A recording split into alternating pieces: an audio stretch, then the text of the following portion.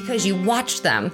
You watched them go on the roller coaster and you knew when it was going to go bad, and they didn't. And it was great. Twisted, but great.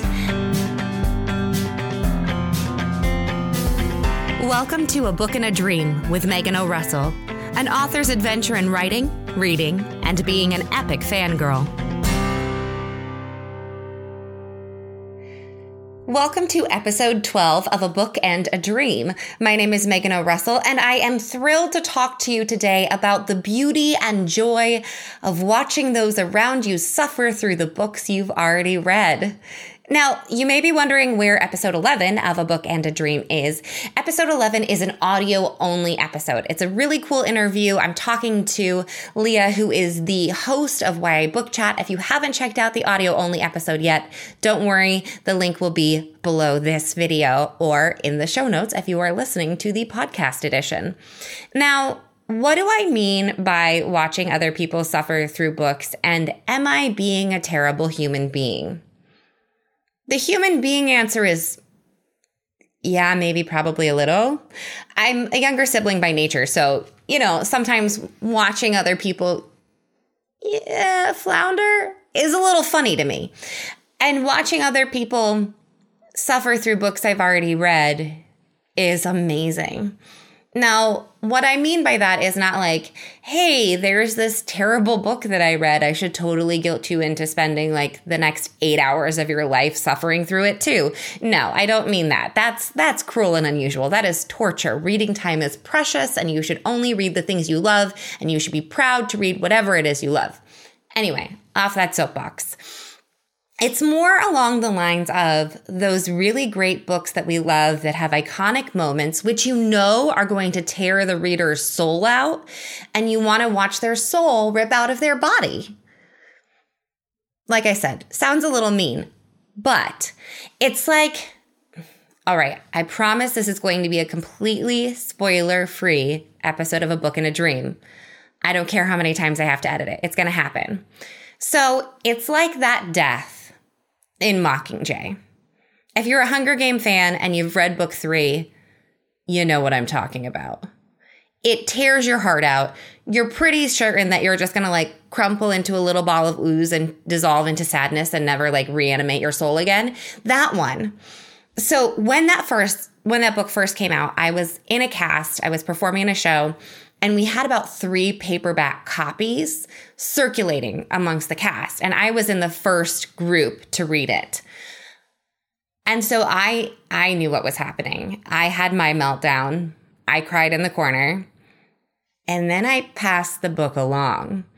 And it was kind of amazing because you could tell when someone was getting close to it. And then I would sit there and I would watch them go through that horror.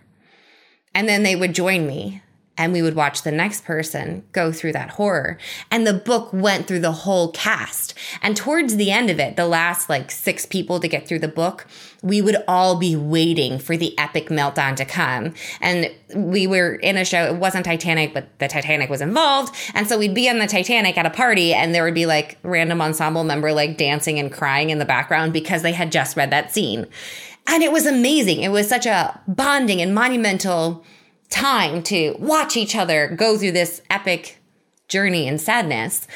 And there's other times too where it's not that you're all experiencing it and it's fresh and raw for you, and it's you should suffer with me because that's going to make me feel better to watch you suffer too. I know it's horrible, but true. But also, again, completely spoiler free, in a TV show format, in Game of Thrones, The Wedding. So I was a huge Game of Thrones fan. Basically, my whole friend group, we're all big fans of it. A bunch of us would watch it together whenever we could. A couple of our friends were a little bit behind. So 6 of us gathered and sat behind our 2 friends who were behind and watched them watch that episode. And the joy on their faces and their hopes and dreams and hearts being shattered was one of the most beautiful story-based moments of my life, because you watched them. You watched them go on the roller coaster, and you knew when it was going to go bad, and they didn't. And it was great. Twisted, but great. And the best part is one of our friends turned around and looked at us and said, "Oh, he's not such a bad guy." Why would you ever say that about a Game of Thrones episode? It's not going to work out well for you. The most recent example being, again, spoiler free, I promise, Harry Potter. A girl that I'm currently working with was reading book 6, getting close to the end.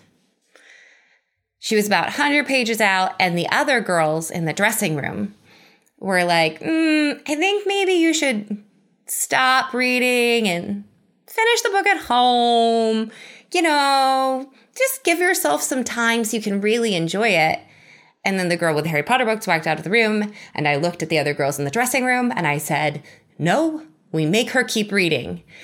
And they said, "Why?" And I said, "Because she's going to suffer through it anyway, and we should all watch it happen."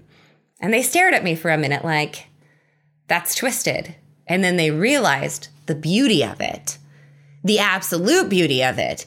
And so they were like, "You know what? You're fine. Keep reading." And we got to watch it happen. It was a great thing. Just the shock, horror, grief. And I sort of wonder how much of that is just, wanting others to suffer because you suffered and, community pain. And how much of it is the chance to relive the story. For example, there are some books I wish I could read the Six of Crows and Crooked Kingdom books again for the first time and not know anything that happens, because a lot of the joy in that series for me was not knowing what was going to come next, because it is so many unreliable narrators. If you haven't read Six of Crows yet, Leigh Bardugo, it's amazing. Absolutely read it. It's such a good book. So good. I love it. But there's all these unreliable narrators, so you really never know what's going to happen. And that was such a cool thing, to be completely unsure who was going to survive from one minute to the next. So cool. So I would love to go back and experience that again. With something like Harry Potter, I'd never want to go back and reread them read them for the first time. I do enjoy rereading them because I've gathered so much geeky back knowledge, for lack of a better term, that I wouldn't want to lose that. I wouldn't want to lose knowing the weird little details of and this statue actually is, and did you know this about this magical creature? Also, this person is really related to them. I would never want to go without that. Maybe if I could turn off the knowledge for a month and then binge read the series and then get it all back, but I wouldn't want to never know all those weird things I know about Harry Potter. No. We won trivia in Alaska against a world champion because of our Harry Potter knowledge. So I would never want to give that up. But I would like to experience the twists and turns. And so getting to do that through someone else, to live vicariously through their reader trauma, is so cool. It's so cool to get to do the story the first time while knowing where it ends. To me. Or maybe I'm just twisted. Maybe this is me being a horrible human being. So for you avid readers or Game of Thrones fans or Walking Dead fans, watching someone watch the first season of Walking Dead is also, it's so funny. It's so good and so funny, and they're so hopeful, and then they have their hopes and dreams smashed. Not the characters, the viewers. It's amazing. But are you the type of person who would enjoy that? Do you think that I'm horrible for thinking that's fun? Would you give up all your Harry Potter knowledge to experience it for the first time? Where on the spectrum of rereading versus viewing through others do you fall? Let me know. I'm genuinely interested. I want to know what people feel about this, because it's so fascinating how we re-experience art and storytelling. It's amazing. So cool. Anyway, so let me know in the comments below or reach out to me on Twitter, Facebook. Don't forget to subscribe, follow, whatever it is on your preferred platform. Don't forget to check out episode 11 if you haven't listened to it yet. Leah's awesome. And yeah, I will see you all next time.